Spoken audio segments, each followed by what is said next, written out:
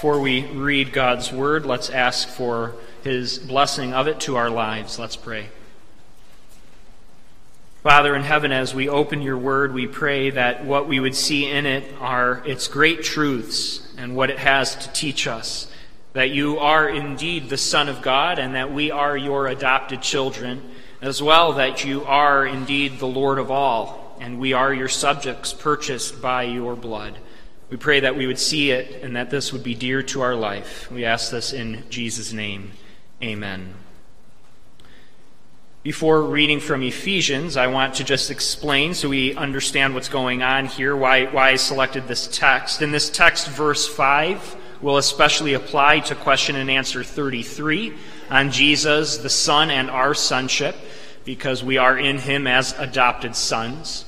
Verse 7 will especially correspond to question and answer 34, how we've been redeemed through Jesus' blood. And we see as well in verse 10 that the lordship of Christ is a consequence of God's plan to unite all things in him. So as we read through it, of particular importance to the catechism and its lesson, and what we'll be talking about tonight is verse 5, verse 7, and verse 10. Ephesians 1, beginning verse 3. Blessed be the God and Father of our Lord Jesus Christ, who has blessed us in Christ with every spiritual blessing in the heavenly places, even as he chose us in him before the foundation of the world, that we should be holy and blameless before him. In love he predestined us for adoption as sons through Jesus Christ, according to the purpose of his will, to the praise of his glorious grace, with which he has blessed us in the Beloved. In him we have redemption through his blood, the forgiveness of our trespasses according to the riches of his grace, which he lavished upon us in all wisdom and insight, making known to us the mystery of his will, according to his purpose, which he set forth in Christ, as a plan for the fullness of time, to unite all things in him, things in heaven and things on earth. Thus ends our reading of God's Word, and now we turn to a summary of God's Word and what it teaches in Lord's Day 13 of the Heidelberg Catechism. In its explanation, as we are going through the Apostles' Creed and the names of Christ, we come to this question: why is he called God's only begotten Son when we also are God's children? And the answer: because Christ alone is the eternal, natural Son of God. We, however, are adopted children of God, adopted by grace for the sake of Christ. 34. Why do you call him our Lord? Because not with gold or silver, but with his precious blood, he has delivered and purchased us, body and soul, from sin and from the tyranny of the devil, to be his very own. As we do continue through the Catechism's explanations of the names and titles of Christ, we see and have been seeing their importance. Their importance of what they reveal about our faith, their importance of what they reveal about our Savior himself. As you wish to understand who our Savior is, you have to answer that question. Well, what were his titles? What were his names? And why was he given these names? Each of them reveal a various aspect of him, who he was, his ministry, his work. In fact, our very destiny in heaven or in hell is based upon the question, who is Jesus of Nazareth and who is he to you? To understand just who he was and what do you believe about him and how do you know him. You see, though people may know the name Jesus, do they know him as Savior? Though people may understand that Christ means Messiah and means prophet, priest, and king in the anointed offices of what the Messiah was, they might understand all that, but is he their prophet, their priest, their king? See, the names proclaim a lot. In answer to that question, who is Jesus of Nazareth? Some might say he was just Mary and Joseph's son. He was just a carpenter. He was just a teacher. He was just a moral man. Well, rather than steering away from those type of questions, our confession answers them. Proclaims Jesus to be the eternal, only begotten Son of God and our Lord. That is what we confess in the Apostles' Creed and what we mean when we call him the Son of God. But you see what the Catechism does here as well. It's always linking us to Christ. And you might say, well, why? Where am I getting that from this Lord's Day? Well, it isn't just interested to explain that he's the only begotten Son of God and what exactly that means for Jesus. Or that he's the Lord and what that means, that Jesus is Lord for him and his reign. You see, it's always asking the question, really, but what does that mean to you?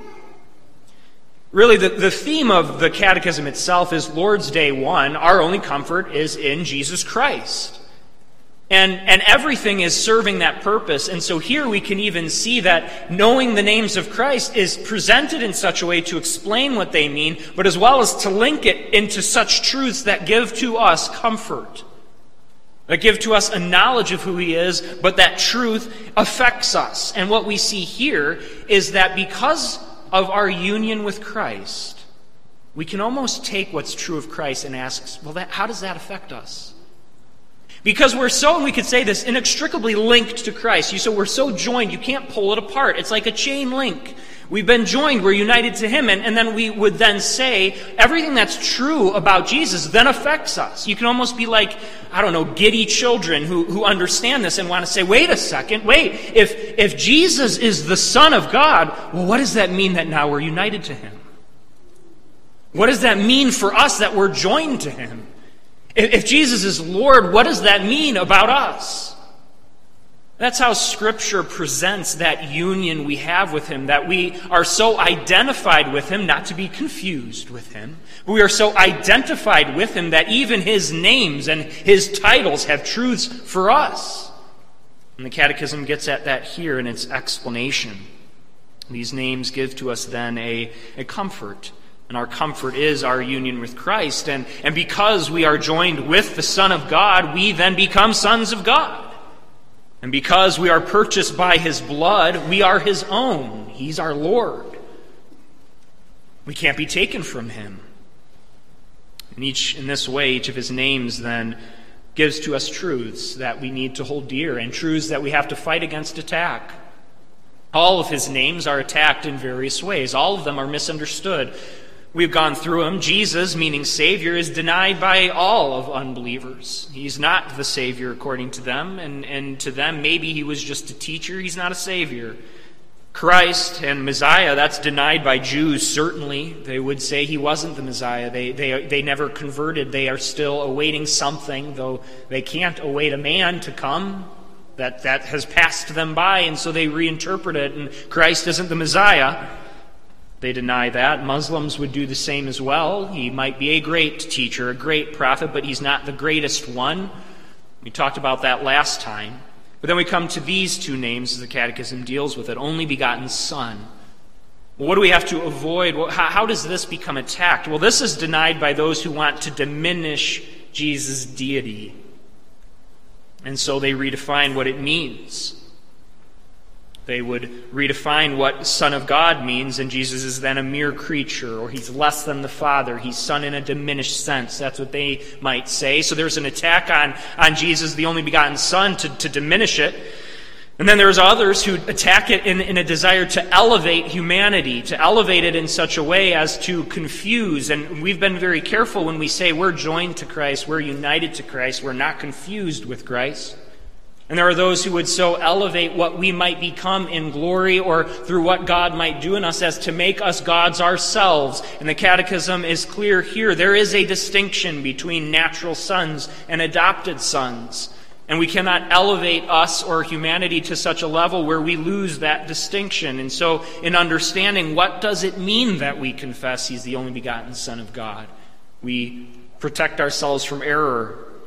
And Lord, what about Lord? Well, clearly that's denied by those who don't believe in him, that don't hold him as Lord, but it's also denied by those who say something like this: you can have Jesus as your Savior, but not as your Lord. There are those who want that. They reject the lordship of Christ and say that Jesus did come to cleanse you, perhaps, but he's not a Lord that needs to be followed. He doesn't reign over your life. Is that true? Can there be such a thing as lordless Christians? We have to defend against that, and that's what the Catechism does. That's what we ourselves do. And so here's the point of saying all of this. Why are we going through the names? Why are we going through the titles? Because it's educational. It teaches us. It teaches us about Christ. We go through the names because it gives us an evangelistic purpose. It helps us to explain him and to present him in the gospel. And we go through the names of Christ for our own sanctification. We go through the names of Christ for our own sanctification because each of these names and titles become more dear to your life as you draw nearer to him. And as you probe into the depths of what does it mean that Christ is my Savior? What does it mean that he's my Lord? What does it mean that he's the only Son, the only begotten Son of God, and that we are adopted children on account of him? As we grow in our faith, those truths have so much more depth. And so growing through the names of Christ gives us that richness to our faith. When we look at what it means that he's the only begotten Son, as we have in our catechism, question and answer 33, it's this only begotten Son. This is what we confess, and it phrases that question in regards to who we are. So we confess that he's the only begotten Son, but then it says, but we also are children of God. So what does that mean? Earlier in Lord's Day 9, we learned that we are children of God. It had called us that, but that begs the question, what kind of children are we in relation to God and in the fact that Christ is the Son of God and we're sons of God? But what does that mean? That phrase, only begotten Son of God, is a phrase that defends the deity of Christ. How does it defend the deity of Christ? Well, we confess that the Son of God is eternally begotten of the Father. And he's the only Son who's eternally begotten. And that isn't to diminish it. Sometimes we can hear that term, begotten, or eternal generation, and sort of think, now, isn't that saying Jesus is less than? Is he less than the Father? But in confessing Jesus as the only begotten Son of God, what you're actually doing is defending against heresies that would have said he was a creature, that there was a time when Jesus was not. And what this is saying is that the Father has always eternally begotten the Son. There was never a time when the Son was not. And what it means as well is the idea that he possesses the exact same being, the same nature as the Father. Even in the Jewish mindset, the idea of a son wasn't one of a diminishment, it was one of continuation of the family, a continuation of the Father. In fact, the two could have been at times almost confused, as it were, because the Son carried on the Father. He was almost an extension of the Father, as what it was seen. And we can use an analogy in the same way. You can look at your own children and think of that in light of your own nature. Do your children possess a diminishment of the human nature, a diminishment of who you are? Well, no, they don't. They are the continuation. Now, that is very fraught with issues if you were trying to apply it one for one to the Trinity in Christ. There was no time when Christ was not, but you see the point there. The eternal generation, eternal begetting of the Son is one that extols his divinity, one that doesn't diminish it. He is the only begotten Son of God. And this, and understanding that truth, helps us against the one error we already talked about, those who seek to elevate humanity to that point, to say that we can in some way become gods ourselves. You see, Mormons would believe that. Some other corrupt versions of quote-unquote Christianity would believe in what's called deification. That if you reach a certain level, if you're accomplished enough, you've done enough, or you reach that point of glory, you will be sons of God. You'll be divine. You'll be God. But that's not the case. As the Catechism is clear, he is the only begotten Son of God. And you see that when the Catechism makes this distinction. He's the only natural Son of God. He's that only one who is the very, very continuation, and not to blur the two persons, but of the being that he is of the Father. And the sons that we are, our adoption doesn't put us on that level, nor do we ever become like the Son in that way. We never could. There are those who argue you will even receive the attributes of God yourself if you are like this, if you can keep this, but that's not the case. It's because Christ alone is the eternal natural Son of God. We may be immortal, we may never know death, but we had a beginning. Jesus did not. The Son of God did not. He's the only begotten. We are made like God. We share in the rule of Christ. We become holy like God. In our glorified state, we become very much like him, but always in a way that is bearing image, always in a diminished sense, never in its full extension. And even in glory, you can think, we will have a perfect representation of many of the God's attributes. And I say that as a representation of his attributes. One of God's attributes is he's eternally wise. Another one is eternal good. In glory, we will be perfectly wise and perfectly good, meaning there won't be a problem with our wisdom. There won't be a diminishment in that we have a corrupted version of it. But we will never be eternally wise or eternally good. We are not the natural son. We are the adopted children of God. You see, Christ is that only natural son. Hebrews 1:3 explains this as it sets apart the sonship of Christ. Verse 3, Hebrews 1:3, Jesus is the radiance of the glory of God and the exact imprint of his nature, and he upholds the universe by the power of his word. Our adoption, though, is by grace for the sake of Christ, through the work of Christ and in union with Christ, but we don't become Christ. And that's how we avoid many of those errors. We are so united to him, though, that we shouldn't diminish just what our adoption is. You know, we can't be natural sons. God is God. He's the Trinity. And it's not as if the Father made a decision to generate the Son. This is how the Trinity, how our God exists eternally. But that doesn't diminish what he's brought to us. That we are truly part of, and using that adopted children analogy, we are part of the family of God, truly. We truly belong. We're truly his sons. 1 John 3:2 says, we shall be like Jesus because we shall see him as he is. It's amazing. In us, we see a profound mystery. We see in creation form the ability to image God himself. God in us has presented to what his created world is as his image bearers.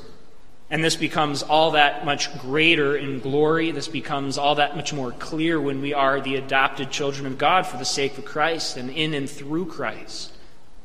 We are able to be those representatives all the more. It means that we will be in the purest way humanly possible, the fullest revelation of the glory and nature of God, though we will not be God. It's an amazing truth, what we've inherited, and that's that idea that the Catechism is bringing in there.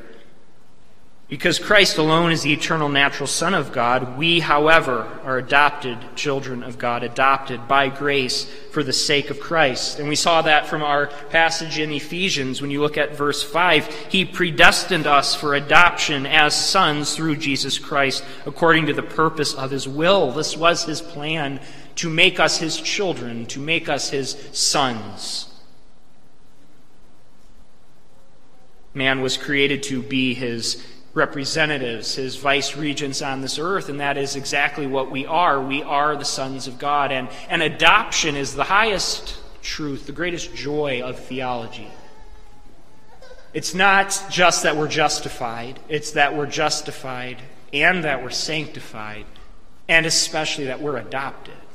It contains it, but the idea is that we've been reconciled with God and are his sons to be part of his family. So this is what it means when we confess only begotten Son. It means something about Jesus, but it also means something about us when we confess that truth. And then question answer 34, why do you call him our Lord? What does it mean that Jesus is our Lord?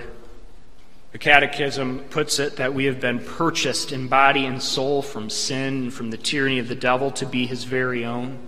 To confess Jesus is to affirm then that he possesses us. And that's the best idea of slave imagery. What do I mean by that? I mean, there's a lot of negatives associated with slavery, and for obvious reasons, but this is using the idea of purchasing, that we've been purchased. And the joy here is that we've been taken from the one master of enslavement to sin, and we've been purchased by the best master of all time, the purest, the most loving. Jesus is our Lord. He's bought us. He purchased us, and he's done so in many ways. And this is what one commentator says about that. Christ can claim lordship over our lives for 4 reasons. By right of creation, he made us. By right of redemption, he saved us. By reason of preservation, he keeps us. And with respect to ordination and appointment, God has exalted Christ and placed all things in subjection under his feet. Christ's rule is not some arbitrary rule. What he's done is not some arbitrary work. He has purchased and bought us, and done so in many ways. He's claimed the right to be Lord over his people.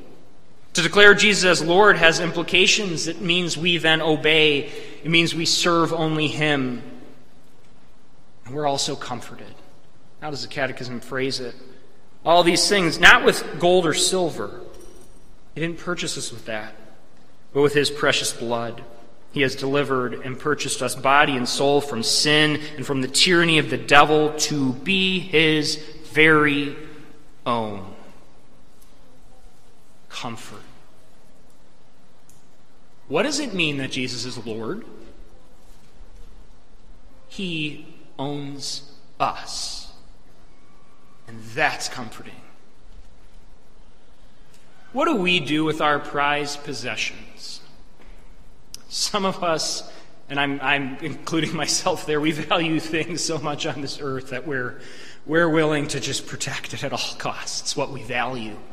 I heard a story, I might get some of these details wrong, but I heard the story of someone in the neighborhood who had, not in my neighborhood, but a neighborhood who had put in this stamped concrete driveway, this driveway that was, a lot of work had gone into it and was apparently quite beautiful, and this man had gone into quite a lot of lengths to protect it.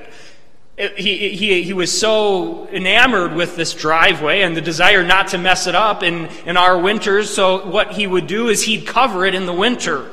And he would put tarps on it, but the tarps would blow away, and so you'd cover that with wood, and then he'd put things on the wood, and he wouldn't drive on it because he wouldn't want the salt from his car to come onto the driveway, and he wouldn't want it eroded. And you hear this, you think, that's ridiculous. The point of a driveway is to drive on it. It's to park on it. Well, what's the point of this analogy? You see what great lengths we go to protect what's special to us, what we've purchased, what we value. For some of us, it's cars. For some of us, it's collections. For some of us, it's just money. The list is endless. So that's a negative side of it that I'm using to illustrate the positive. Look what Christ did to gain us. How do you value worth? Well, that's how much someone's willing to pay, right? But it's not with silver or gold that he purchased us. He purchased us with what is the most precious substance there can be, his blood. Divine blood. And that's not a commentary for us to think, yeah, we're pretty good. We feel pretty good about ourselves. That's a commentary on the heart of the one who would pay that for us. To be his very own. And so there's that negative idea of guarding your precious driveway. But the positive is that it's that attention. It's that concern. It's that love to be his very own, his prized and precious possessions. That he paid all for us. Delivered us, purchased us, body and soul from sin, from the tyranny of the devil, to be his very own. He's our Lord. Now, I say that first to address this. How do you answer those who want Jesus as their Savior, but not as their Lord? What a poor view and version of Christianity do you have? You see, what they're really wanting is to sort of to buck off the yoke, they would say, of slavery to Christ. That he's our master, and he's purchased us, and we own him, and we are obliged to obey him. That's what they want to buck off. And we, the true church, would respond, why would you ever seek to throw off the yoke of Christ? When his yoke is a burden that is precious and light, what he tells us. When it means he's placed that stamp of approval on us or love on us. In fact, there is in the Old Testament that idea of the beauty of slavery when a slave would not leave his master and would be taken to the doorpost of the house and have the awl pushed through his ear so he would know and that everyone would know he belonged to his master for all time. Why would you ever want to throw that away? To be under Christ, to bear his mark, and to call him your Lord, to know his protection. You see, it makes some sense to our sinful natures to make Christ and to want him just to be our soap and towel. We can get into the shower, and we can lather up with our soap, we can wash and cleanse us of our sins, we can dry off, we can leave the soap in the shower, hang up the towel, and that's the Savior we want. We can just leave him there, is what these would say. No. He's our Lord.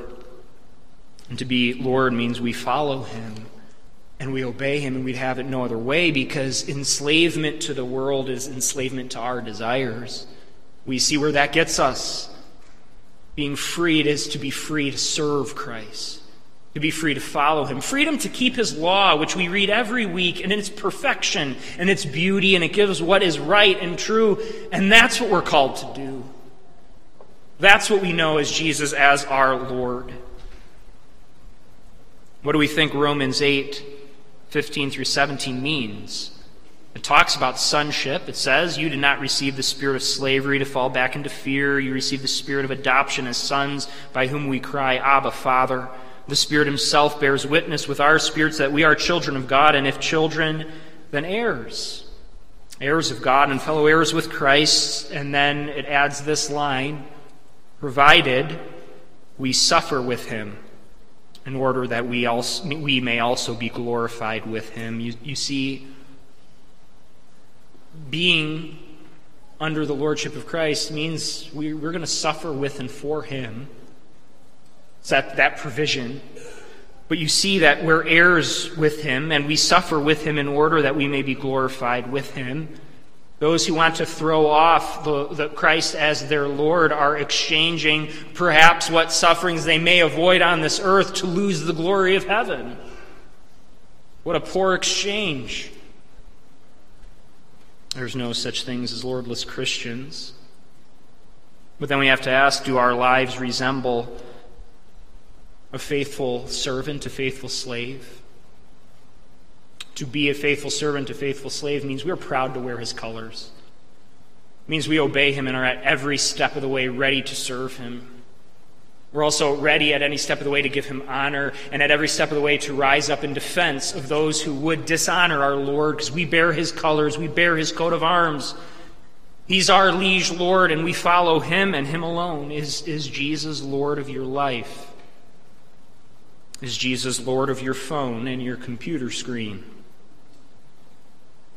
Is Jesus Lord of your thoughts? Is he Lord of your security? Is he Lord of your entertainment? Is he Lord of your worship? Is he Lord of your grief? Is he the Lord of your tongue? Earlier this week, Mid-America had their spring conference, and one of the topics was substance abuse, just the way the world and even the church now has been swept up into these things. The idea of drugs that has become an epidemic, alcohol that becomes this thing that just pulls you in and won't spit you out, as it were. It's this epidemic. But what was interesting to me is what the speaker said, that he sees to be an epidemic that we know and we all know about, but that's just run rampant and out of control, and that's the sin of pornography, of lust, and how it's so prevalent and how it's so destructive. And so you take all of those things and you ask yourself, is he Lord of my life? Or do we resemble those who want Jesus as our soap and towel? We just use him. cleanse ourselves, and then live the way we want. To our sinful man, it sounds so good. It sounds, yeah, you can have Jesus as Savior, but not as Lord. You can fulfill your desires. But brothers and sisters, I can tell you right now, that is the worst position you could ever be in. Because it'll just suck you in. All these sins, all these substances, all these things that we pursue or might pursue rather than Christ. He's our Lord, and He's purchased us to be His very own. 1 Corinthians 6:20, for you were bought with a price, so glorify God in your body. You know what that verse is saying, and we can plug it into this Lord's Day. It wasn't silver and gold that was the price. And it wasn't even just a perfect life. It was His death. It was His blood. That was the price. That's what we've been washed with. You were bought with a price. So glorify God in your bodies. Glorify Him and call Him Lord. Obey Him.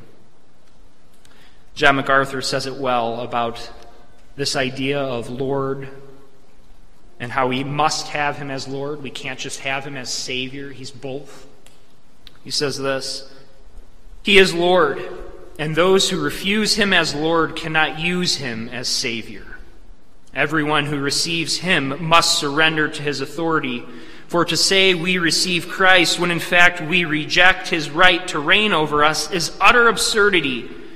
It is a futile attempt to hold on to sin with one hand and take Jesus with the other.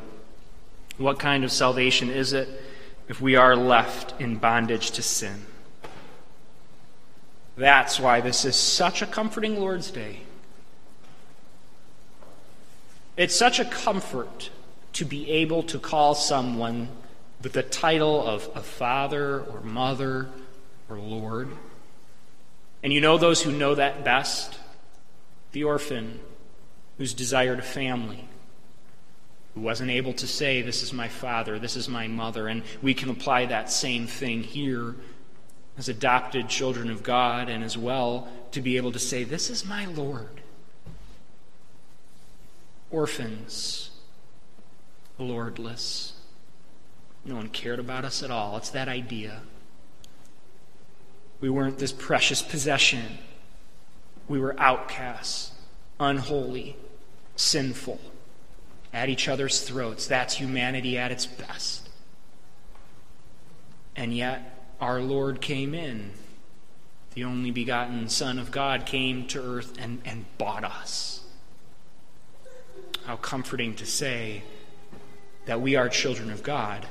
That is our Father, the Lord. Jesus Christ is our Lord and Savior. Amen. Let's pray. Lord God, we come before you, and Lord Jesus, we come before you, confessing you are truly the only begotten Son of God, the natural Son of God, and yet in union with you, we are comforted to know we're adopted children of God. We also are comforted to know you as our Lord, purchased to be your very own prized possession. We thank you, and we praise you, and we ask, Lord, that we would put to death the things that remain in our life, that we would seek to put them away and to serve you truly and faithfully. We ask this in the name of our Lord, Jesus Christ.